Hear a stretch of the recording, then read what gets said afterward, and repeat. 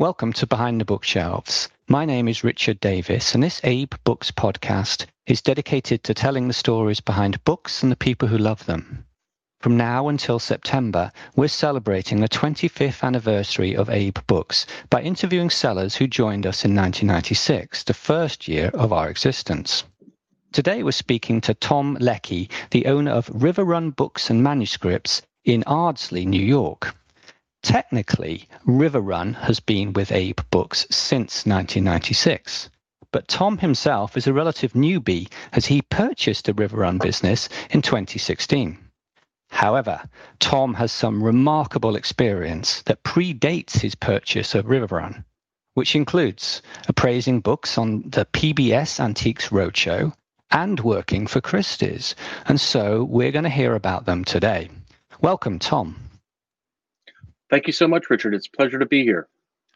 It's a pleasure to have you on the podcast.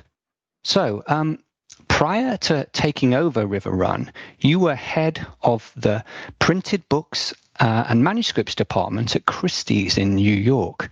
Now, that must have been, a remarkable experience in terms of the books that you handled and sold, the high-end rare books. Is that the case? Oh, absolutely. I mean, there's no question that it was a remarkable run in the 17 years that I was there. The opportunity to handle books at that level consistently, year in, year out, over the course of averaging 5 to 6 auctions a year. There was one year we had as many as 11 auctions a year, handling various owner sales, where we were sourcing material from a variety of sources. A person might have one book, they might have 100 books, and those were our fine books and manuscript sales. But then really the stars of the auction world are the single owner collections that really just expose one to the greatest and most remarkable collections of books that have been formed in recent memory. And I can think very fondly on the many sales that we handled and the incredible opportunity to work both as a specialist handling the cataloging and appraising and reviewing of the material, as well as the business side of it, which obviously when you're selling tens of millions of dollars of books a year is a significant factor for a company as big and as long run as Christie's.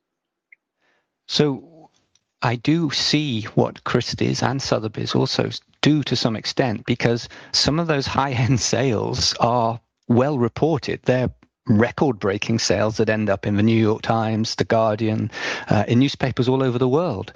You must have been very aware that there was. Well, is there pressure when you're dealing with an item that's worth millions of dollars? Well, of course. I mean, the basis of auction is that the auctioneer is representing the consignor, and there's a great responsibility to properly handle and describe and market their property. Auctioneers don't own the property they sell traditionally. It does happen, but especially at the larger houses like Sotheby's and Christie's, they are acting as agents, and so it's a very tight symbiotic partnership that forms between the owner, who is then the consignor, and the auctioneer, who is their representative. And so there is that great pressure.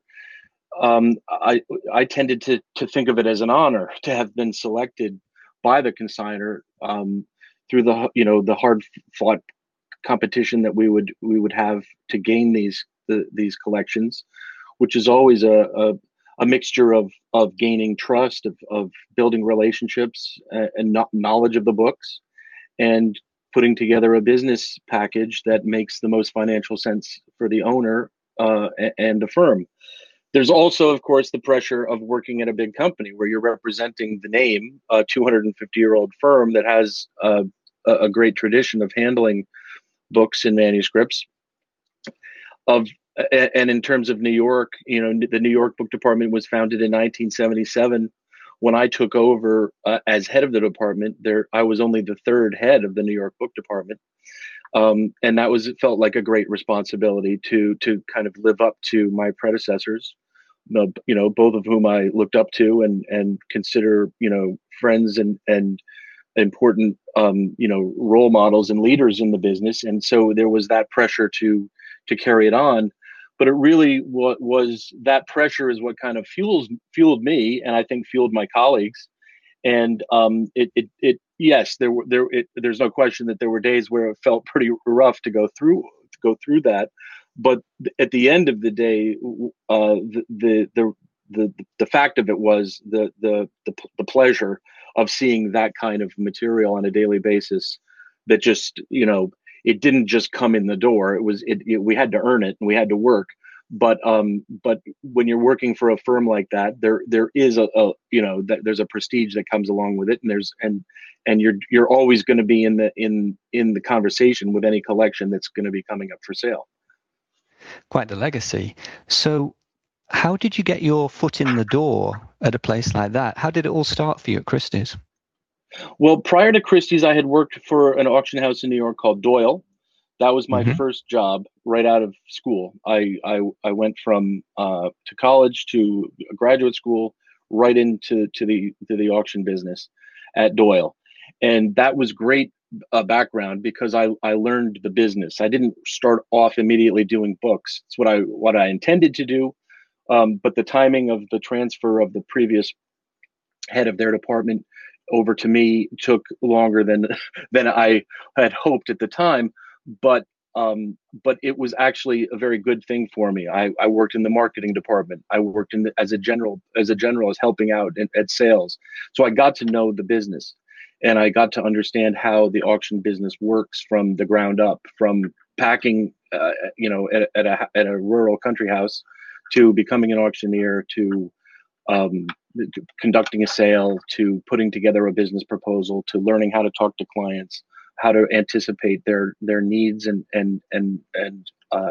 desires. And so it was a great foundation. I then did take over the books and prints department at Doyle, and at that point I had met my future colleagues at Christie's a couple of times, but there just wasn't an opening. Openings at those firms just don't come up very often. But then in 1999, I think it was really my appearance at an Antiques Roadshow, where I was on the table with two Christie's specialists, where I was able to sort of demonstrate my how I had grown and how I had gained more experience from the previous times that I'd met them, and how I might make a good fit with their team. At the same time, there was a person who was going to be leaving the department, so it was really right place, right time, and right opportunity. And so in the fall of '99, we started to have conversations, and they offered me a job as a specialist in the department. And so I started December of '99. I'd been at Doyle since July of '95. So it was just under, it's just around 4 years that I was there. And then I stayed at Christie's first as a specialist, handling a majority of the cataloging responsibility. I was also an auctioneer. And then in late 2006, I was named the head of New York, and became the department head from January of 2007 until I left in June of 2016. Right. So did you have a background in English literature? Had you studied it at college? I did. I was an English major. I studied Right. English literature as an undergrad and American Lit as a graduate student.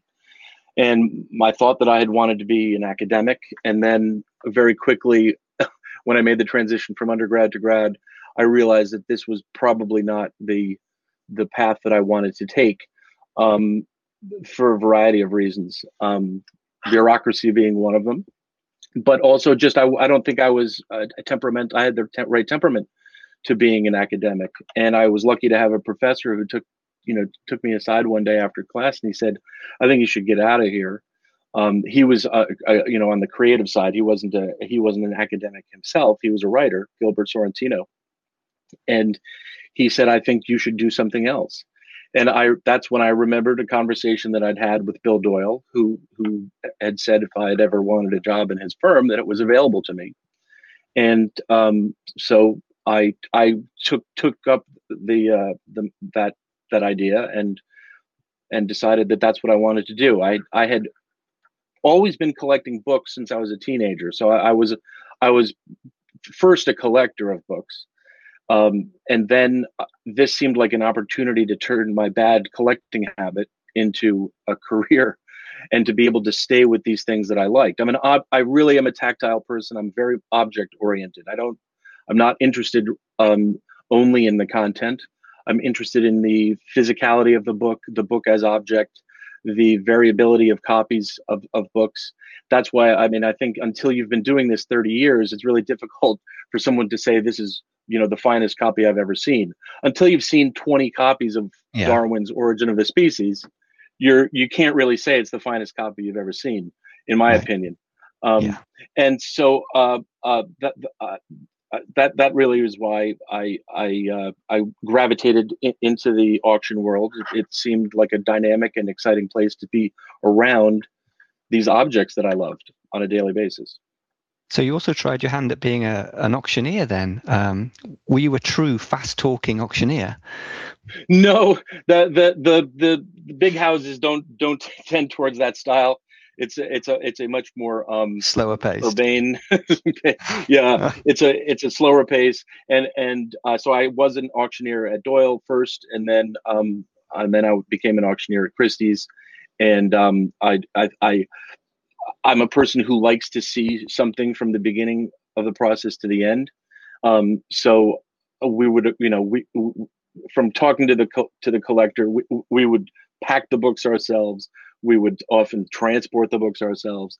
We would catalog them ourselves. We would be involved in the photography. And so auctioneering was just one more layer of being connected to the whole process. Not to sound like a control freak, it wasn't really that. It was more about just enjoying every step and the different aspects of every step. I love the auctioneer on Pawn Stars. He talks very fast. No, it's not that style. Okay. Very much. All right. Not. So you transitioned to become an independent rare book dealer. How different is that to the auction business? Well, the foundation of it for me is the same. Everything for me starts with the book. So I love books, and I can get as excited about a $10 book as I can about a $10 million book. That's maybe my own weird way of being. I just like books. The difference is, as I was saying earlier, when you work for an auction house, you're a representative of the owner. You don't own the material. You're responsible for an enormous budget and an enormous business within the business, because effectively each department is a business within the larger company. When you're independent, you're responsible for the whole business, and there's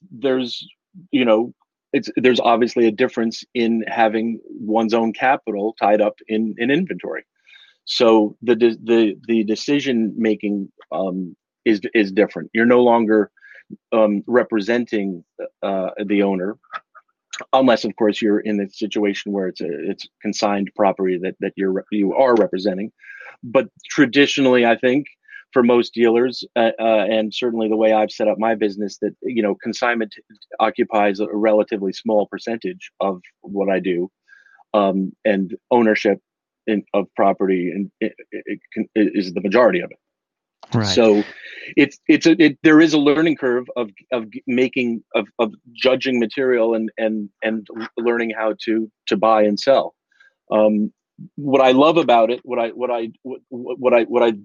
love about being a dealer, and what one of the reasons why I did leave Christie's was that as the auction houses became more and more big and their budgets and their staffs became larger and larger, for good reason, the tendency was to push up the lowest valued of the minimum the book that we could sell. They were always trying to say, we can't waste resources on $100 books or $500 books or even Right, I $1,000 see. books. And that makes sense. But as a dealer, we all know that there's a tremendous number of really interesting and important and fascinating books that are at that value level. And I wanted to play with those.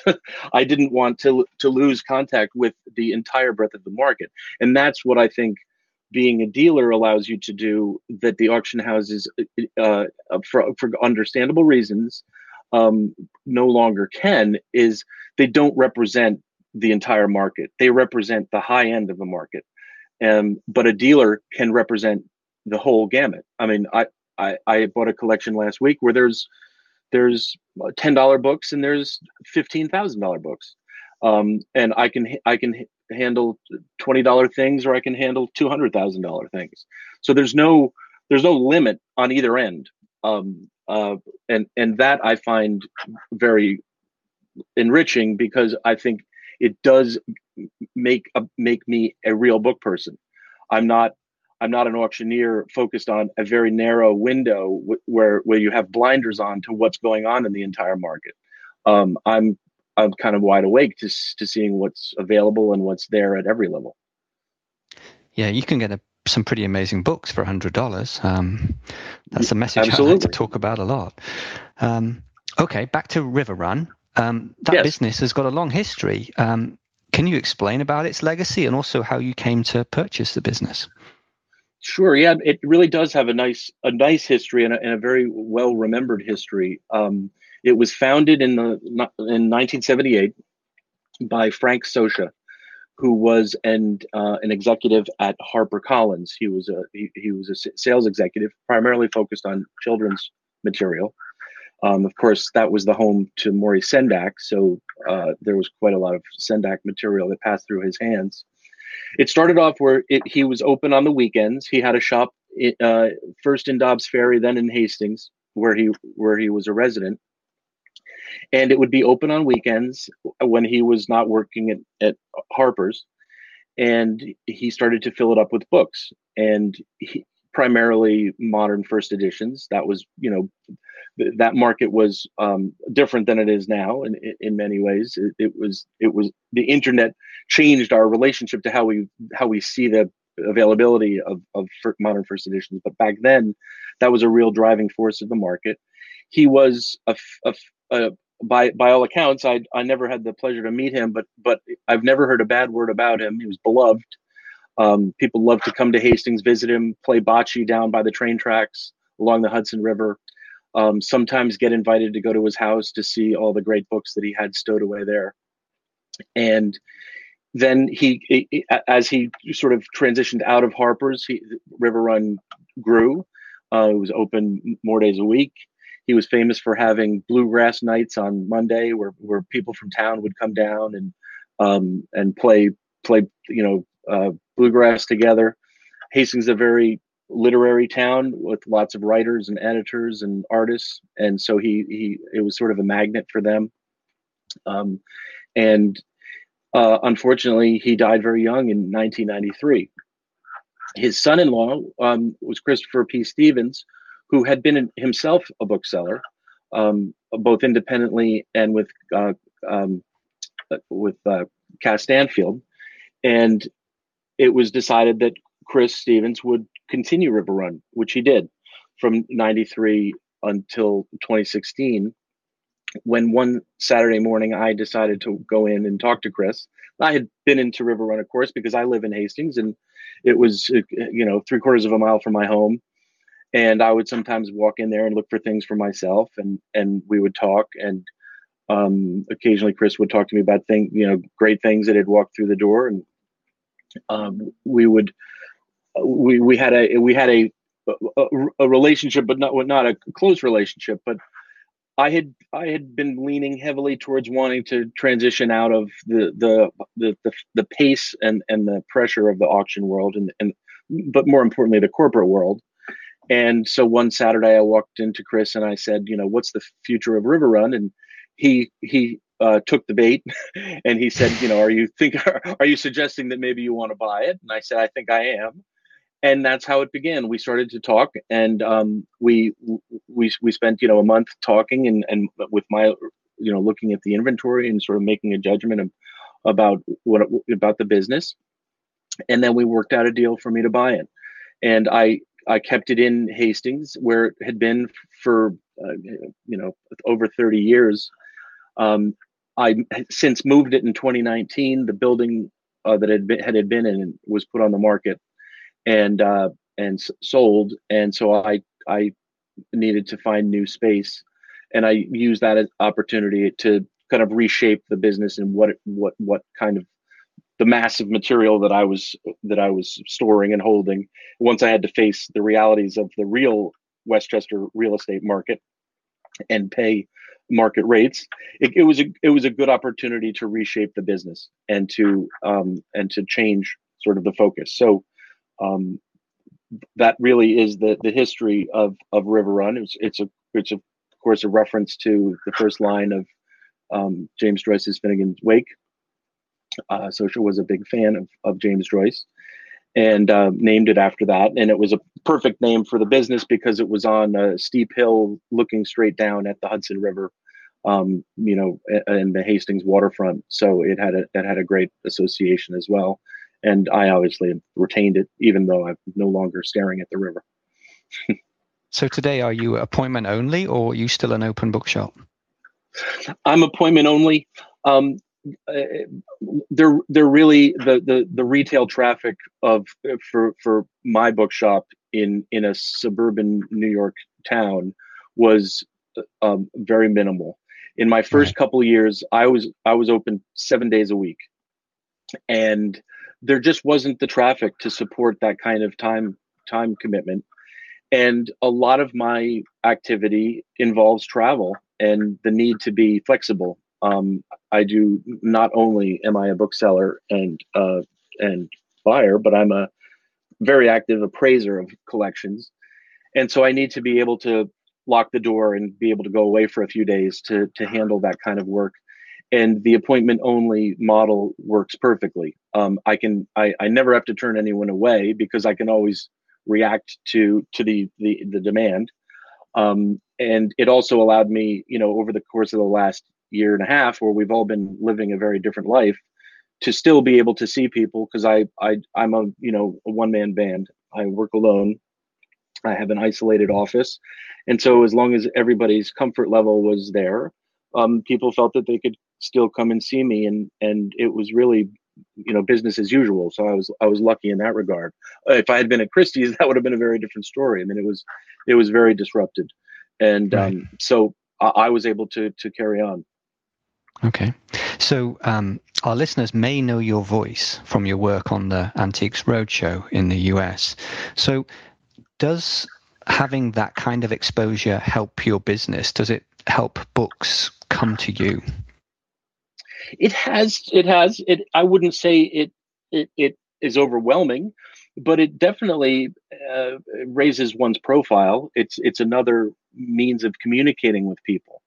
The whole origin of the show as a PBS based program, as an educational resource, is that we're there to serve an educating purpose. All the appraisers that are on it, it's done on a voluntary basis. We're not paid. We actually pay our own way to travel and go to it and be on it. The reward is being filmed and seeing something that's worth being filmed, and to being able to talk to owners of interesting things. From a commercial side, it does sometimes result in business. It can't be solicited during the show, and that's against its principles, as it should be. It's not about commerce as much as it may seem that way from the outside. It's about sharing knowledge of art and antiques. In some cases, after a show airs, or a year later, somebody might reach out and contact us that we've seen. And also, we are listed on their website, and so a lot of people think of their website and their pool of appraisers as having specialized knowledge and having authority, and so we do get referrals from them. I mean, get calls and emails saying that they saw me on Antiques Roadshow Right. and wanted to ask about something. So the clips that I see are where someone walks up and they have a true gem, something special. But I presume the vast majority of the books you see on the show, you're disappointing people and saying it's not worth a lot. Is that true? That is absolutely true. Yeah. I mean, I think any of us who look at collections on a daily basis and have done it for a long time have kind of in our bones learned that 90% of the value of a collection is in 10% of the quantity. So now you can, when you apply that logic to 1,000 people in line at the Antiques Roadshow to come and show you books, you're going to see 900 books. 900 and then you're going old to see family Bibles. Right. And then you're going to see 100 interesting books. And so that's it's very much the case. The thing about books for Antiques Roadshow is it's often the only thing in a person's home that has a date in it. You can look at a lamp, you can look at a piece of porcelain, you can look at a piece of silver. It doesn't have a date. It might have a hallmark, but unless you're an expert, you don't know what that means. But if somebody pulls a book off the shelf and it says 1854, they think, wow, this is old. This might be interesting. And I don't have any, scientific data about that, but I do think that's one reason why people bring in books of a certain age, because they think this is interesting to have something old, and we all maybe get a little jaded in what we do and handling this stuff all day. But it's important to remember that some people who don't just live this stuff every day, when they see something from 1854, that is something to celebrate. We tend to be curmudgeonly, jaded book viewers at times, and so we have to sometimes at Antiques Roadshow you do need to take a step back from that myopic view that we have, and remember what it's like to just have the pleasure of seeing something and being excited about it. Indeed. Okay, well, let's talk about the treasures then. If we look back on your work at Christie's and the Antiques Roadshow and River Run, what has been the most remarkable book or manuscript or even object that you've handled? Well, I think I'd have to start by talking about a collection rather than just a single object. It was the Cornelius Hauck collection that we sold at Christie's in 2006. It was called The History of the Book. It was over 700 lots. Cornelius Hauck was from a brewing family in Cincinnati, Ohio, and he had formed this remarkable collection of books as objects primarily. So bindings, shaped books that ran from Mesopotamian manuscripts to early 20th century artist books. It was just remarkable that one person had been able to form this, largely through the good efforts of his main dealer, Emil Offenbacher. And it was just a stunning group of books, the likes of which no one will ever see again. I mean, dealers, friends, colleagues, we all still talk about that as this amazing moment. In terms of single objects, I think, as a young person in the business, seeing Jack Kerouac's scroll for On the Road being taken out of a bank vault up in Massachusetts, that was a book that was meaningful to me when I had been a teenager, and I still had a teenage mind when I saw it in 2000. I was 28 years old. I had been in this business, and I've suddenly come over to Christie's, and here I am in a bank vault looking at the original typescript scroll of Kerouac's On the Road. It was just it blew my mind, as they say. So it was incredible.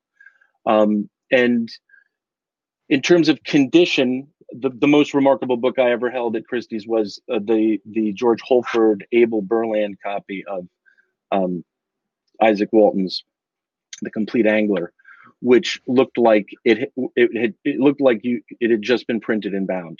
It was untouched. Wow. So The ultimate and fishing book. it was the ultimate copy of the ultimate fishing book. It was just amazing. But as a dealer now in the trade, I'm very excited about the kinds of things that I get to have access to, and the kinds of people that I get to have access to, and working with artists directly, the people who were printers in the 1950s and 60s, and who now have books, and being able to see the kind of rich, rewarding groups of materials that come up. I mean, I there's a copy that I have right now of Salinger's Catcher in the Rye, which goes back to what we were saying before about how easily it is to be jaded in this business. Somebody tells you they have a catch in the rye, it's sort of like, okay, it's a commodity book. It's just a book that everybody wants to have if who's got a modern lit collection. But this copy is just a different league. It leapt leapt off the table when I saw it because of the condition, and that kind of elevation of condition or of provenance, just that's what continues to excite me. And so it's always really hard for me to answer what is the greatest book that you've ever handled. Yeah. I feel close to all of them. So after all these years, do you still get that mind-blowing sensation that you got when you saw the Kerouac scroll? Does that still happen to you? It does, every week. I mean, maybe I have something wrong with me. I don't know. I just like this. I like this stuff. I can't get enough of it. It's a problem, but it's also it's also enriching to be. I went to a collection last week, middle of the week, and based on the description of it and what I knew, I thought, okay, this is likely to be good, but I didn't think it was going to be that great. And then I arrived and I looked at one book, a Louise Nevelson, deluxe edition with an original resin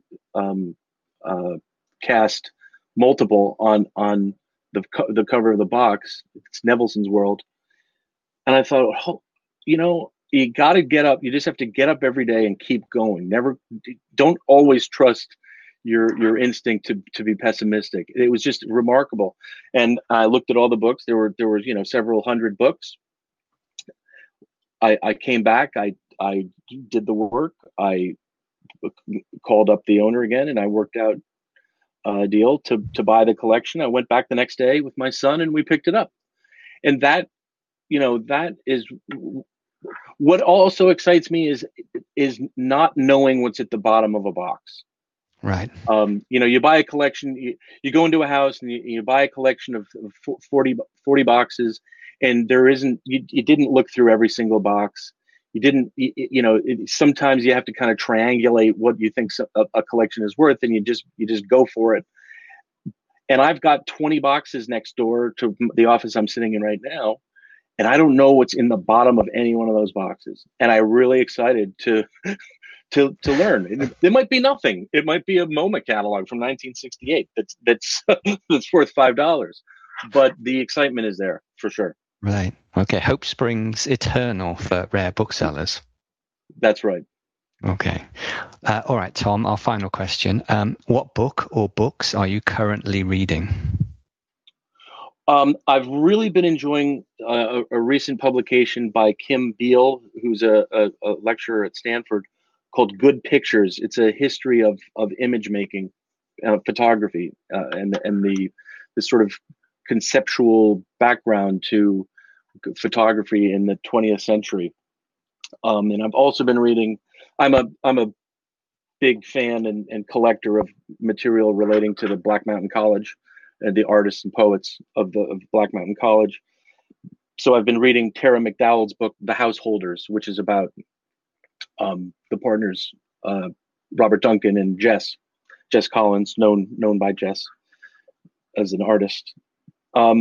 Professionally, I've been reading Amy Hildreth Chen's Placing Papers: The American Literary Archives Market, which is sort of a in-depth look at how literary archives the marketplace has changed dramatically over the last 50 years, especially. And I'm in a photo book binge right now. I've just been looking at. I do think you read photographs the same way you read language, but some people might disagree. But I've been reading a lot of photo books lately, and particularly those of Robert Adams, the American photographer, whose work is stunning, and the books are all beautifully executed. So that's really where I keep myself. I'm sort of peripatetic with my reading. I jump around a lot. It tends to be my nature. Do you deal in a lot of photo books? Is that one of your specialities? It is. I do. I focus heavily on photo books, on art reference, artist books, design, the book as object, books about books, bibliography, and literature. But I'm a generalist at heart, so I never say no to a good book. There's certain areas that I'm not as I don't gravitate as heavily towards. But that doesn't mean that I don't have experience with them and therefore can't offer some kind of a educated opinion about it. And it also doesn't mean that I'm not going to handle it. But I do tend to become more narrow as I get older. So I'll see certain collections now, and that's a nice thing about the book trade, is the collegiality of it, and knowing people and other people who are better at things than I am. And so I go into a collection, and it'll be filled with things that are really a couple of steps outside of my main furrow that I plow, and I'll refer it to somebody else and be happy that the client is going to get good service and that I'm not going to have to deal with it. And it gives another bookseller something to work with. Right. Okay. That's all we have time for today. Thank you to bookseller Tom Leckie, the owner of River Run Books and Manuscripts in Ardsley, New York, for joining us today. Thank you so much, Richard. It was a delight talking to you. Thank you. You're welcome. Thanks for listening. My name is Richard Davis, and you've been listening to an Abe Books podcast, and we'll see you all again soon.